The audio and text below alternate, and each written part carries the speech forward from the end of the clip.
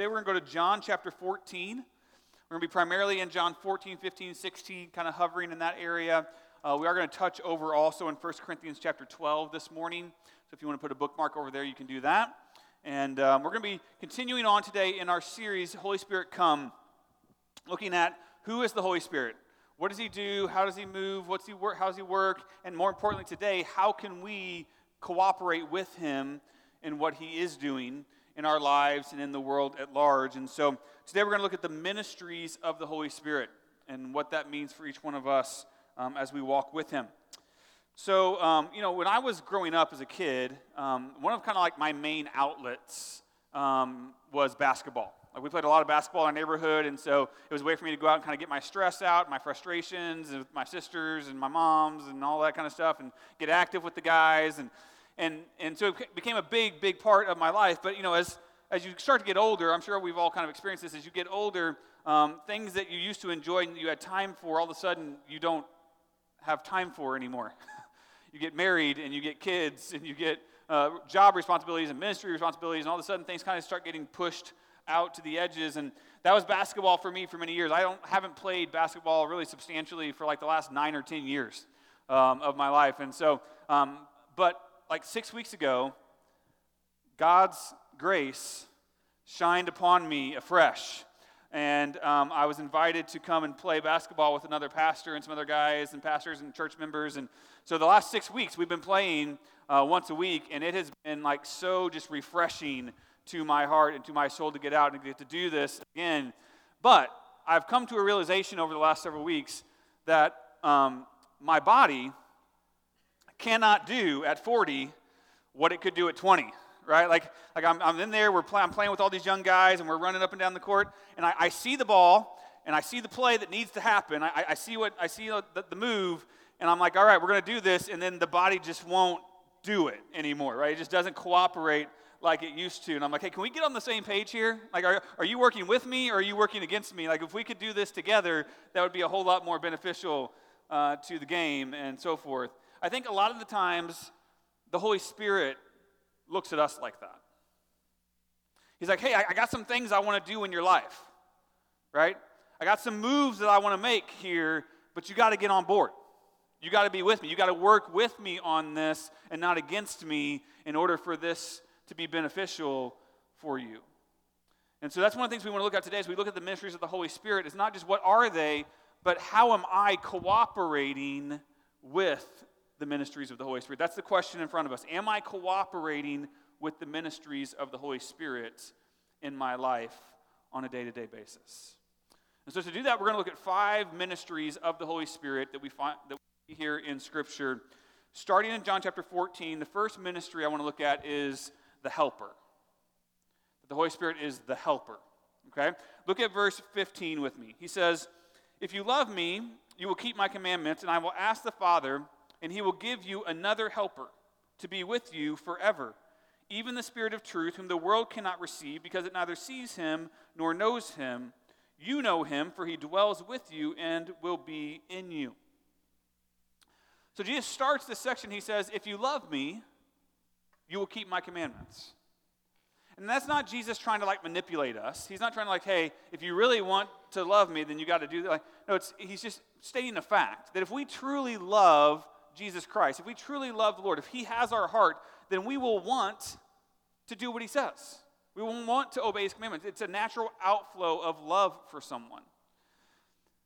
But if you've been a Christian for very long at all, you know that there's this other thing inside of us that oftentimes wants to fight against doing what the Lord says to do and obeying those commandments. That flesh side of us is constantly trying to jockey for control of our hearts and our minds and trying to keep us from obeying the commandments of the Lord. And that doesn't catch Jesus off guard. He wasn't like, oh man, I never thought, what are we going to do about the flesh? He wasn't surprised by that. And so he told the disciples hey, I know it's going to be hard for you to do that, and so I've got some help for you. I got you, right? He said, I'm going to send you the helper. Notice helper there is capital H, right? That's a title. The Greek word there behind helper is paraclete, okay? Parakletos, but we say it paraclete. So maybe you've heard that before, the Holy Spirit called the paraclete. If you've been around church much, that's coming from this passage right here in John chapter 14. So it's a title that Jesus gave to the Holy Spirit. And there's some debate, if you will, on how to translate that word correctly. So some translations will translate that advocate, or counselor. But that's kind of like visualizing like a courtroom situation where your counselor, your attorney, is kind of arguing your innocence or your guilt before the judge and trying to get you off. And that's not exactly what Jesus is talking about here. So I don't think that's the best translation of this term. Another one that you might have heard is sometimes it's translated as the comforter, right? The Holy Spirit is our comforter. And he certainly is that, and that's good and all. But again, that's not really what Jesus is focusing on here, right? He's not, the Holy Spirit's not like your quilt at home, right? Or your mother's lap. Like it's more than that. It's not just comfort. There's more to it. And so I think helper here really is the best word that we're looking for, because the Greek there really means to come alongside someone and to encourage them or to exhort them in the things that are right. And that's what the helper does for us when we're trying to follow Jesus. Okay? He also calls him here the Spirit of Truth. Because the Holy Spirit, when he comes to help us, he helps us by speaking God's truth to us, telling us what is true, and then he urges us and compels us to obey the truth that God reveals. That's how he helps us to follow Jesus. Jesus also says that he will dwell with you and he will be in you, which is really the biggest reason why the Holy Spirit is so valuable to us as Christians, is he's not just another person in our life giving us some advice. He says, no, he's going to be in you. Like the Holy Spirit is going to be another voice in your head, in your heart, telling you what is good and right and what to do. And we all need that because we have another voice in our head every day, the voice of our flesh, trying to tell us to do other things, right? Do you understand that in your life, nobody talks to you as much as you do? Like, no one speaks to you, preaches. Like, the voice you hear most often is your own voice speaking to you when you're making decisions, when you're going through life, and that voice is, in the natural state, is tainted by our sinful flesh. It is always pointing us away from God to our own desires, to our own sin, to our own things. But when you put your faith in Christ, the Holy Spirit comes to live inside you, and he starts to correct that voice and to speak truth into that voice, to lead you into the things of Christ and not into the things of this world. But Jesus makes a distinction here as well. He says the world cannot receive him. You see, as humans, everyone in the world, we all share something called a conscience, right? All humans have a conscience, which is supposed to help us figure out right and wrong. But here's the difference. Our conscience functions on abstract or relative truth, right? Our conscience is built by our experiences and our understanding of the world and what decisions we make, and we decide over time what we think is right, what we think is wrong, and then we function based on that. And it's not universal, because if you go and talk to 3 different people, you'll get 3 different answers on what's right and what's wrong. Right? Because our conscience is based on abstract relative truth, based on our experiences. The Holy Spirit, when he comes to live inside of us at salvation, doesn't function on relative truth. He functions on absolute truth given from God himself. And he's speaking that truth into our heart and our lives to lead us into the way of Christ instead of the way of the world. So it's much more than just our conscience here. The Holy Spirit, he says, he will be with you, he will be in you, and he will be with you forever. That's a fantastic promise from the Lord. In Matthew 28:20, he says something similar. He says, and behold, I am with you always to the end of the age. So he's saying here, like, listen, once you receive the Holy Spirit at salvation, from that point forward, we never walk alone again. He is always with us, forever. He's walking alongside us. He's encouraging us. He's exhorting us. He's urging us to follow Jesus in joyful obedience. But the big question is, will we listen when the voice speaks? When I was thinking about this, it reminded me of that old classic cartoon, Tom and Jerry. You guys remember Tom and Jerry, right? And so, like, Tom is the cat, and he's always, like, trying to figure out what he's going to do about Jerry, right? Jerry's antics, he's always trying to figure out, how am I going to handle this crazy mouse? And a lot of times when he's trying to figure out, he'll have two characters show up on his shoulders, right? Usually in the form of an angel and a demon. And they're trying to figure out, like, what do I do here? And they're both telling him, do this, do this, do this. That's a great picture of what's happening inside the heart and the head of a Christian.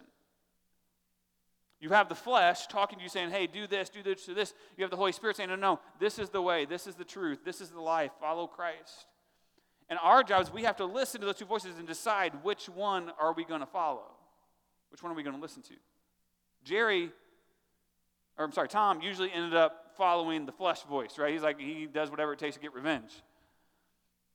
And a lot of times that's easy for us to do as well. But as believers, if we are walking with the Lord, if we're in His Word, if we're praying, if we're gathering with His people, if we're worshiping, that voice of the Spirit will always be louder than the voice of the flesh.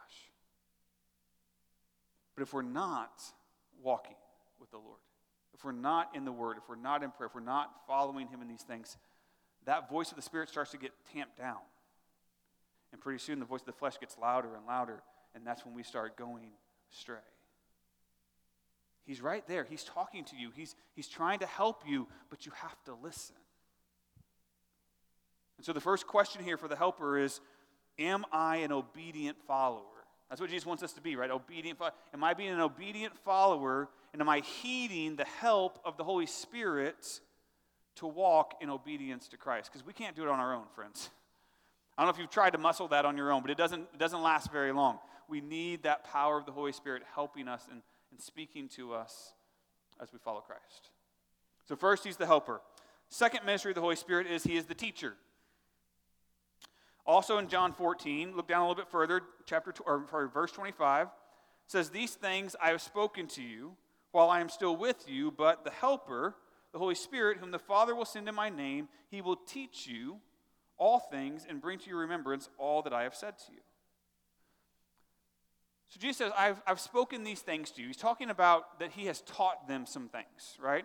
If you look throughout the Gospels, kind of Jesus' like primary role most of the time is that He's a teacher. He's teaching the disciples. He's teaching them about the truth of God. He's teaching them the gospel. He's teaching them about the kingdom. He's teaching all the time. The Bible calls Him the living Word, that He was literally truth incarnate. He was the teacher. And yet, He says here, but the Holy Spirit, whom the Father will send in my name. So when Jesus leaves, the Holy Spirit comes in the name of Jesus. He's the emissary, He's the representative. He is Jesus' person when Jesus isn't here. Right? He's Jesus' voice. He says, the Holy Spirit will come in my name, and He will teach you all things and make you remember all that I have said. In other words, He was promising the disciples here, hey, the Holy Spirit's going to come, and He's going to re-teach you all the things that I taught you, but He's going to do it on the backside of the resurrection. See, right now, they're having a hard time understanding it all because Jesus is still here, and they can't make sense of it. But once He dies and resurrects, and they hear it all come true, and they see Him as the Messiah, then they're going to be ready to oh, okay, now I get it. So the Holy Spirit's going to re-teach you all that I have taught you, and you're going to finally be able to grasp it, and you're going to be able to follow it. And so this scripture right here, it primarily applies to the first disciples, right? Less to us, more to them, because they were the ones who heard the original teaching of Jesus, that the Holy Spirit was then going to teach them again.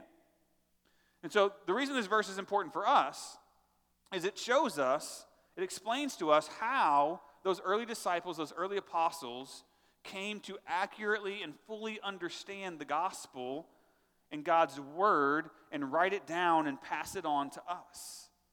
Because the Holy Spirit was teaching them and revealing to them this is the truth, and then they could pass it on to the church generation after generation.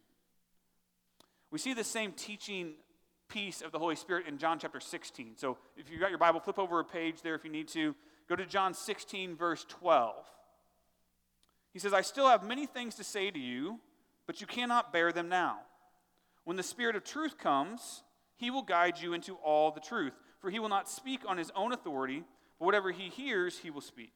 and he will declare to you the things that are to come. He will glorify me, for he will take what is mine and declare it to you. All that the Father has is mine. Therefore, I said that he will take what is mine and declare it to you. So again, Jesus says here, I got many things to say to you. I got more to teach you, but you can't bear it right now. You ain't ready, right? Like right now, the disciples, their heads are about to explode because they just heard that Jesus is getting ready to leave, and they're going to be there by themselves, and they're like, what, you're leaving us? And they're freaking out, and they don't understand it all. And there's all these teachings that Jesus has given them, and they don't fully understand all those yet. He's like, so I can't give you more because you're not ready. He says, but when the Spirit comes, he will guide you into all truth. All truth. Because Jesus understood that all truth ultimately comes from God. He is the originator of everything that is true. And so Jesus passes that on, and the Holy Spirit teaches that to the disciples. But notice he says he will not speak on his own authority. He'll only speak what he hears. I said this a couple weeks ago. The Holy Spirit has no original material. He doesn't have his own teachings. He doesn't come up with his own stuff. He teaches whatever he receives from Christ. He teaches Jesus' truth, Jesus' words that he has for us. He says he will take what is mine, he will declare to you the things that are to come. Now that little phrase, things that are to come, sometimes that triggers people to automatically think he's talking about the end times here. Like he's going to tell you, here's how it's all going to end, here's all the details, here's all the stuff. But he doesn't do that because we don't have that in the Scripture, right? What he's actually talking about here is he's going to tell you the things that are to come next.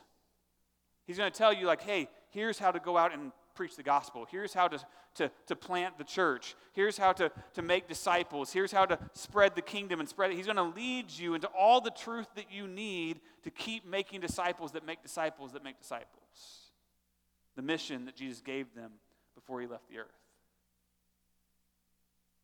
And then he says this, he will take what is mine and declare it to you.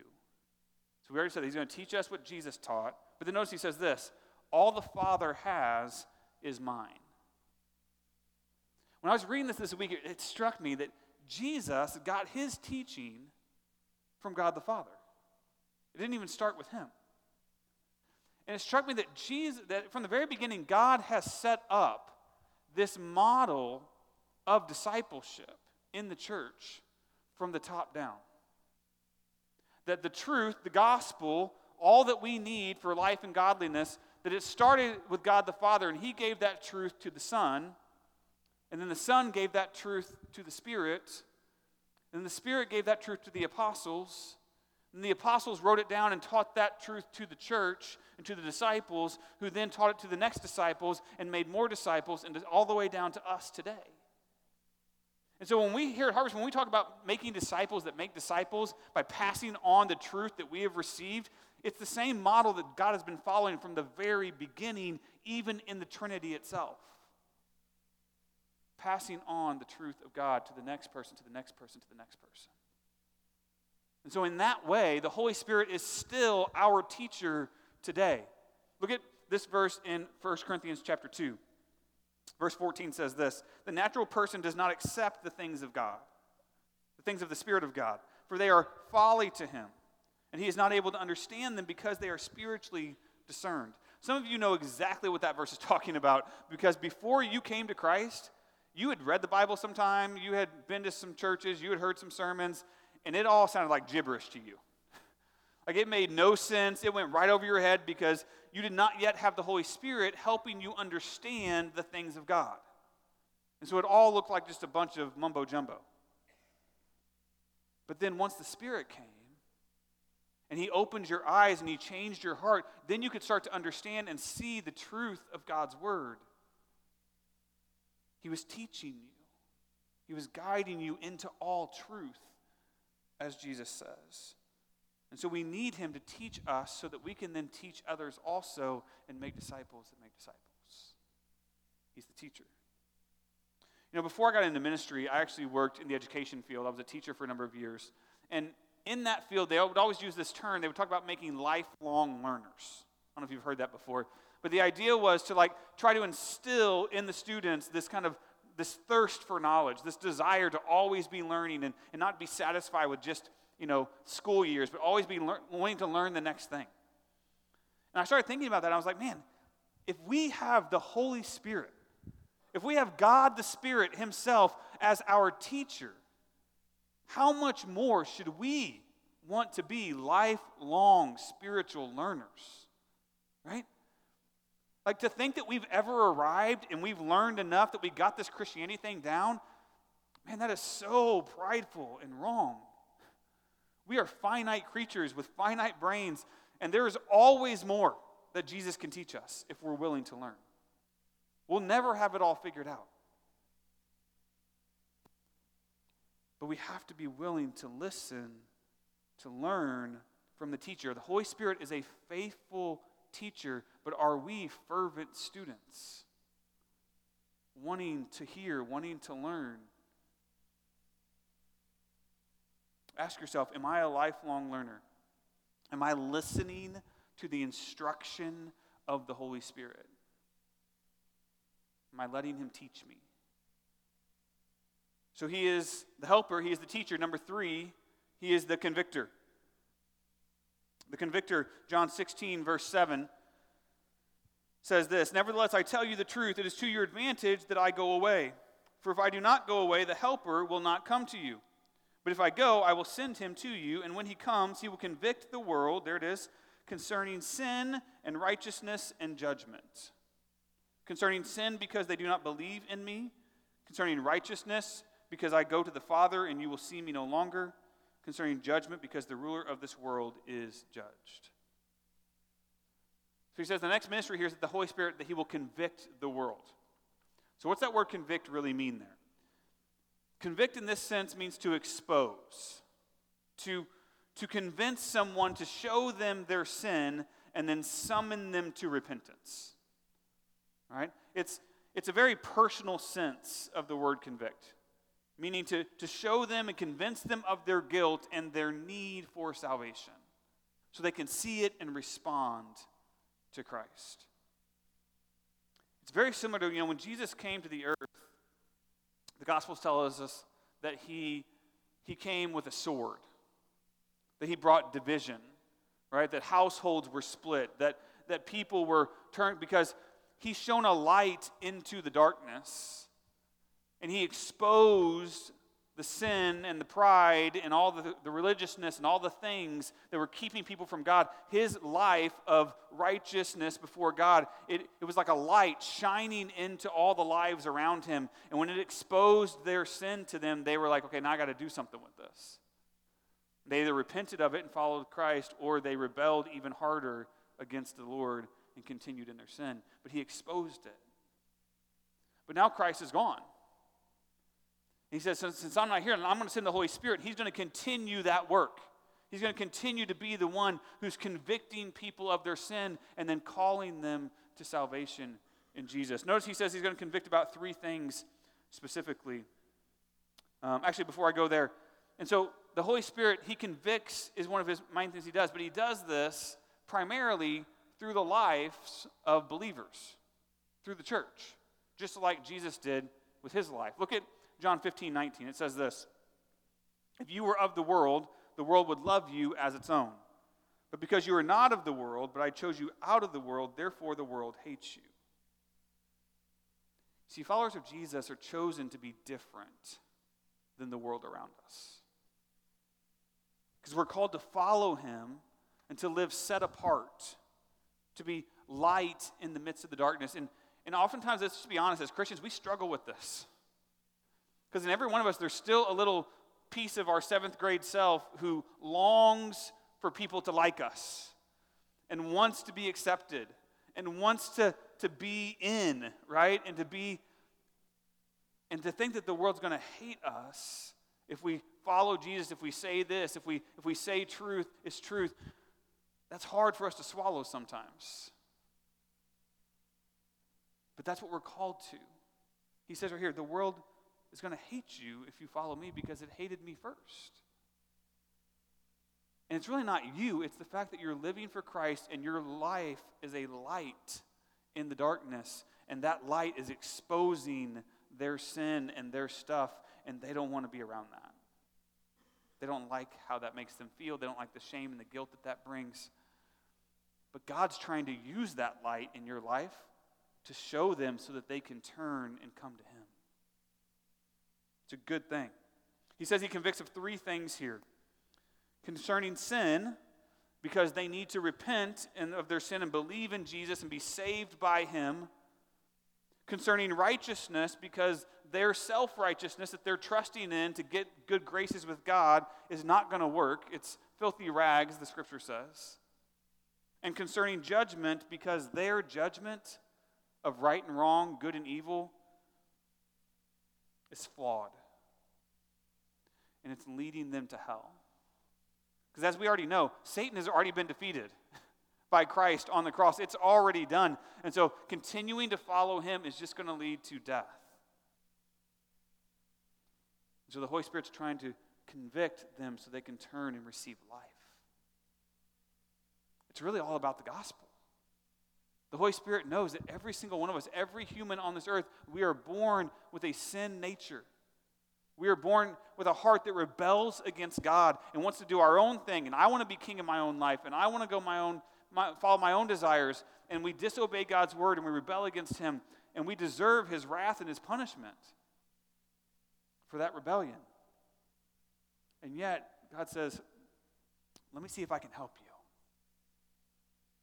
And he sent his own son, Jesus Christ, to come to earth to live a perfect and sinless life. And then to go to the cross and to die a sinner's death. He chose to stand in our place and to take our sin upon himself. To take the death and the punishment that we deserved. He stood as a substitute, and then he went into the grave, and 3 days later he rose back to life, proving that he was God. And offering forgiveness and salvation to everyone who will turn from their sin and put their faith in him. He's like, I can help. First, you have to feel the conviction of your sin. Yes, it hurts, it's painful, it's ugly. None of us like to feel that. But once we feel it, we can turn and see Jesus holding his hand out and saying, I've got grace for you. Come and receive forgiveness. But first, the conviction has to come. That's the work of the Holy Spirit. You know, with it being Mother's Day, I know there's many parents in the room, and have you ever noticed that when you tell one of your kids no, they now feel empowered to tell all the other kids no? Like it becomes like their mission. Like they're like, Dad, can I have some more ice cream? Like, no, you can't have seconds on ice cream. You've already had like 3 bowls. You're good, right? And they throw a fit, and they're all pouting, and they're running away, and they're all mad about it. But then pretty soon, next thing I know, they are passionately proclaiming to the other kids, hey, Dad said no more ice cream. You can't have that. Put it up. Right, and they're grabbing the bowl and putting it back in the cabinet. They're like, no. And the very thing that they were against, they are now like the champions of. And I find myself telling our girls over, like, hey, that's not your job. Right? That's not your job. You're not the parents. That's not your job. We have to be really careful as Christians that we don't do the same thing. I want you to notice in this passage, who's the convictor? Not us. It's the Holy Spirit. It is not our job to try to convict other people of their sin. That's his job. That's what he does. And when we try to do it, we usually get in the way. And we mess it up. And things get messy. Our job is to live under the conviction of the Holy Spirit. Repenting of our own sin. And walking in the light. Walking lives of righteousness before the Lord. And then the Holy Spirit comes and he uses our light to convict other people of their sin and call them to Jesus. But he does it. We don't do it. His job is to convict. Our job is to repent. And so when we think about the Holy Spirit as the convictor, the question before us is, am I a repentant sinner? Not my kids, not my spouse, not my neighbor, me. Am I repenting? Am I walking under the conviction of the Holy Spirit? Or am I trying to be the convictor for someone else. The Holy Spirit is the convictor. That's the third ministry. Fourth ministry of the Holy Spirit is the equipper. He is the equipper in 1 Corinthians chapter 12. So if you want to flip over there, a couple pages to the right probably, looking at verses 4 through 11, it says this. Now there are varieties of gifts, but the same Spirit. And there are varieties of service, but the same Lord. And there are varieties of activities, but it is the same God who empowers them all in everyone. To each is given the manifestation of the Spirit for the common good. For to one is given through the Spirit the utterance of wisdom, to another the utterance of knowledge according to the same Spirit, to another faith by the same Spirit, to another gifts of healing by the one Spirit, to another the working of miracles, to another prophecy, to another the ability to distinguish between spirits, to another the various kinds of tongues, to another the interpretation of tongues. And all these are empowered by one and the same Spirit, who apportions to each one individually as he wills. So the main emphasis here that Paul is making is that there are a variety of gifts, right? He says that a couple times there and emphasizing that the Holy Spirit gives a variety of gifts to believers in the church. In fact, I don't think that we even have the full list of all the possible spiritual gifts in Scripture. There's 3 or 4 lists of spiritual gifts, but they're all different. They're all partial lists.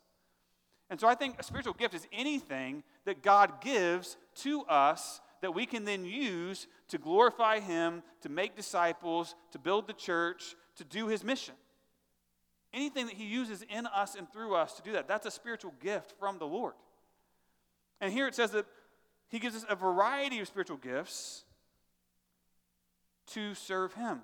But it says to each is given, meaning that each and every Christian receives at least one or more spiritual gifts from the Holy Spirit. If you're a follower of Jesus, you got it. You got the gift. Right? He's given you something that you can use to serve Him. But notice He also says He gives to each one individually as He wills. So He gives different gifts to different believers so that all the gifts are represented in the church in order to build up the church and serve the church as needed. But He's the one who decides who gets what gifts. We don't get to decide that. I think sometimes we get a little gift envy. We're like, man, I wish I had that gift, right? I don't like this gift. This gift is boring. I want that gift, or whatever the thing is. He's like, no, I've got a master plan here for the church, and everybody's got to have different gifts so they can all be represented and used, and so He's orchestrating that as He wills, the Scripture says. So He equips us with all these spiritual gifts. And then another passage that helps us here is 1 Peter chapter 4. Look at verse 10. It says, as each has received a gift, so each one of us has a gift, use it to serve one another as good stewards of God's varied grace. Whoever speaks as one who speaks oracles of God, whoever serves as one who serves by the strength that God supplies, in order that in everything God may be glorified through Jesus Christ. To Him belong glory and dominion forever and ever. Amen. So again, Peter reiterates, we all have spiritual gifts. He says, so use it to serve one another, to serve the body of Christ, to serve your brothers and sisters. This is the reason He equips us with gifts, so that we can serve others, not just serve ourselves. He says, serve one another as good stewards of God's varied grace. You know what a steward is, right? Steward is like a servant. Steward is not a master. A steward is someone who's entrusted with the resources of the master and is supposed to use those resources for the good of the master, not for the good of themselves. He says you're a steward of these gifts that God has given. And if you think about it, this is His grace to us. That we are no longer His enemies. He's not punishing us as enemies. Rather, He's allowing us to humbly serve Him as stewards of His great gifts. He says, serve with the gifts that you've been given and serve by the strength that God supplies. God is so good to us that not only does He give us the spiritual gifts to use, He gives us the strength to use them. He's with us every step of the way. I know sometimes this whole mission thing is daunting, like making disciples and building the church and doing all the things, and like it can seem like a lot, and we can get tired, we can get worn out, but we are never alone. The Holy Spirit is there giving us gifts and giving us strength, and as soon as we feel like our cup is empty, if we pray and seek the Lord, He fills it right back up with more of the Holy Spirit, so we can keep serving and keep doing what God's called us to do. He says, serve by the strength that God supplies in order that God may be glorified.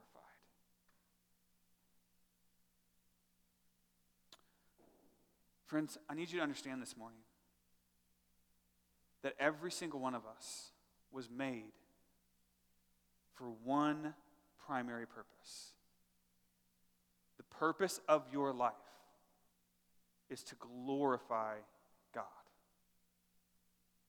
Period. Above everything else.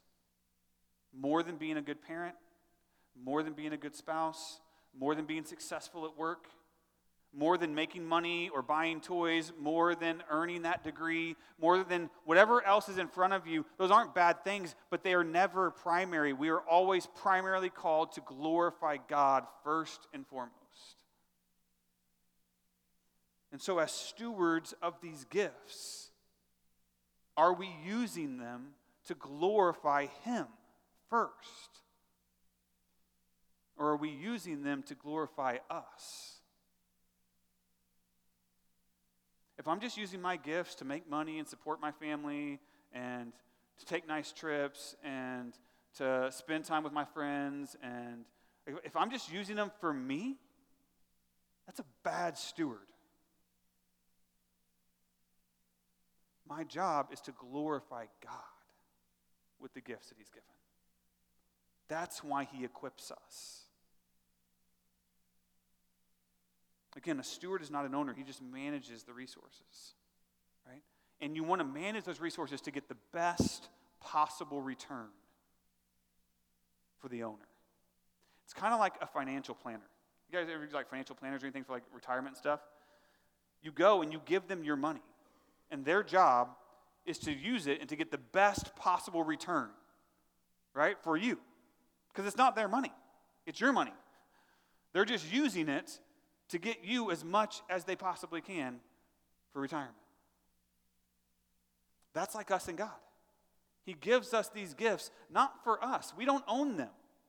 We use them to get the best possible return for Him and for His kingdom and for His glory. That's what it looks like to be a steward. And because every single one of us who are followers of Christ have been given a gift, that makes us all stewards, whether you like it or not. You don't get to opt out. You are a steward. The question is, are you a good steward or a bad steward? That's what's in front of us.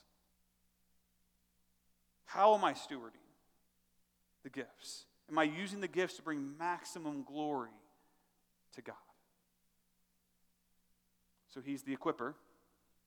And then lastly, number 5, last one, He is the witness. Go back to John 15. Verse 26 through 27 says this, But when the Helper comes, whom I will send to you from the Father, the Spirit of truth, who proceeds from the Father, He will bear witness about me, and also will bear witness because you have been with me from the beginning. He will bear witness about me, Jesus says. One of the primary roles of the Holy Spirit is to bear witness, to give testimony that Jesus is God, that He is the Lord of all creation, that He is the Savior of the world, that He is who He says He is. The Holy Spirit bears witness to that by proclaiming Jesus. But notice He says, He will bear witness, and you also will bear witness. Because one of the main ways that the Holy Spirit bears witness to Jesus is through us, through the lives and through the testimony of believers. As we go out and we share our stories, we share our faith, we share our testimony with other people, and we witness about that He is God, and that He is King, and that He is our Savior, and this is how He can save you. That's the Holy Spirit working through us to bear witness to Jesus and the salvation that He offers.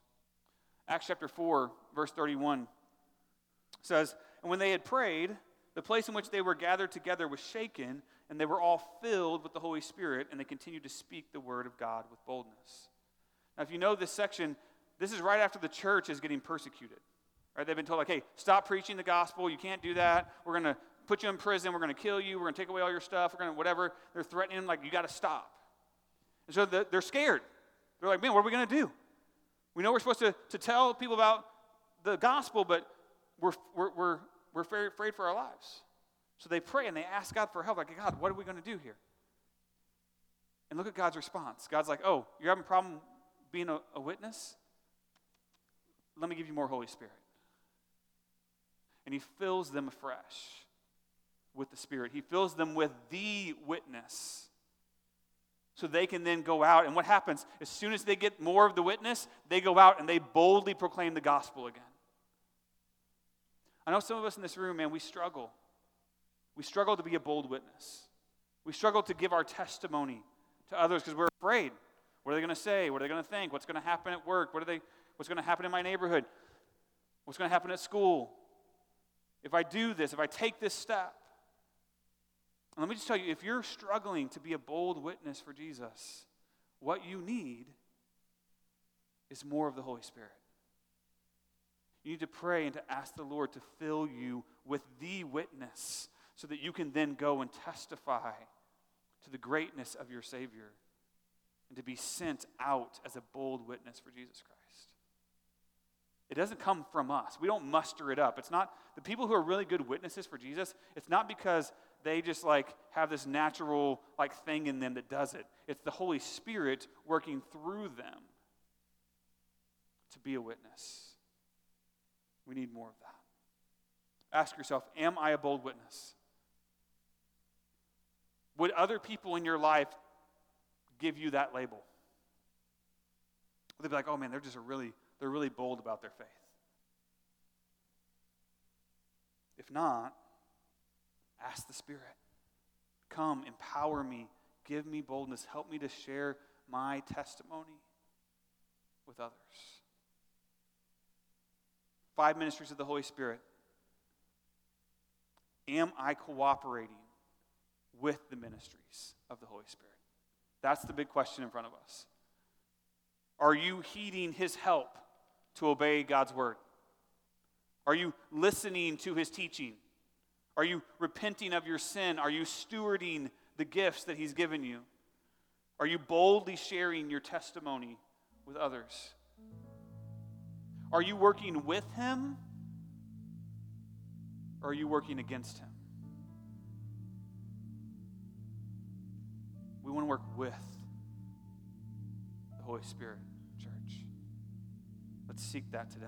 Let's stand and pray together. Heavenly Father, thank you, God, so much for your word. Thank you, God, for your truth. Thank you, God, for the blessing that it is in our lives.